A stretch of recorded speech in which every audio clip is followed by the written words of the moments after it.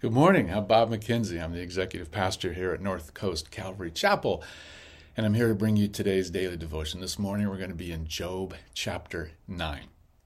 We find ourselves in Job 9 as he's continuing his discussion, argument / debate with his three friends, and we find ourselves in mid-story right here. Job's trying to figure out what's going on. He's trying to understand the heart, the nature of God in all this. So let's look at Job chapter 9, verse 32 and 33. It says, speaking of God, Job says, "He is not a man like me, that I might answer him, that we might confront each other in court. If only there were someone to arbitrate between us." Job is saying, this is hard. This is difficult. I don't know what to do. If there was only someone to explain to me what's going on, to help me know God, to help me understand God. You can just feel his cry going, "God, you feel so distant, I don't know what to do." You can just tangibly feel Job's frustration. And we've all been here to some degree at some time. But here's the great news this morning. What Job was longing for, isn't there someone else to help me? We have now. We have in the person of Jesus Christ.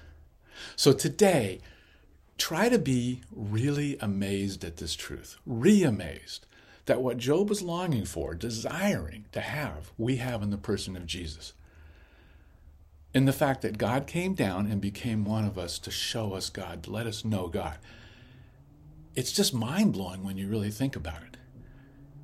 In Matthew 1, Jesus is called Emmanuel, meaning God with us. God came down so mankind could touch him, they could see him, they could learn from him to understand who God is and what he's like.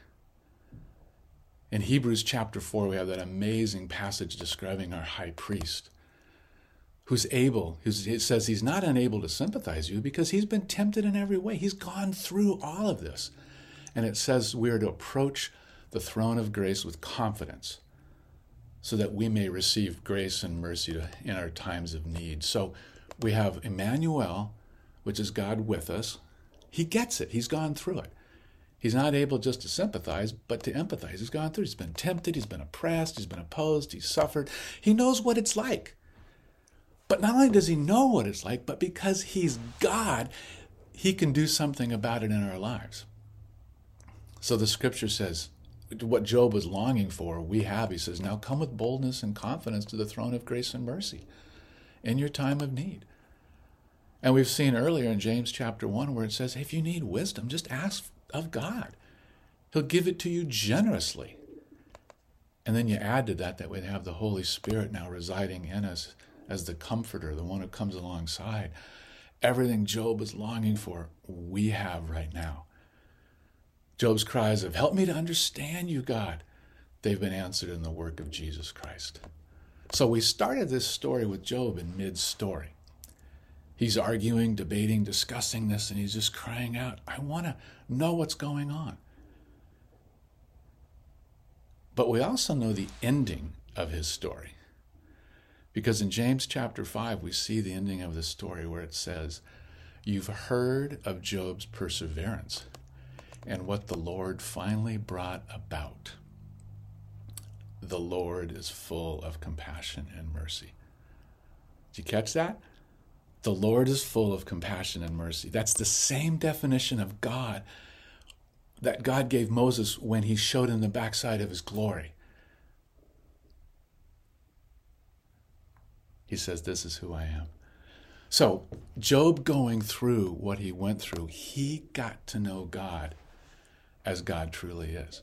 And now today, this morning, we have that exact same opportunity to get to know God. So let's be re-amazed that what Job wanted so bad, isn't there anyone there who can help me?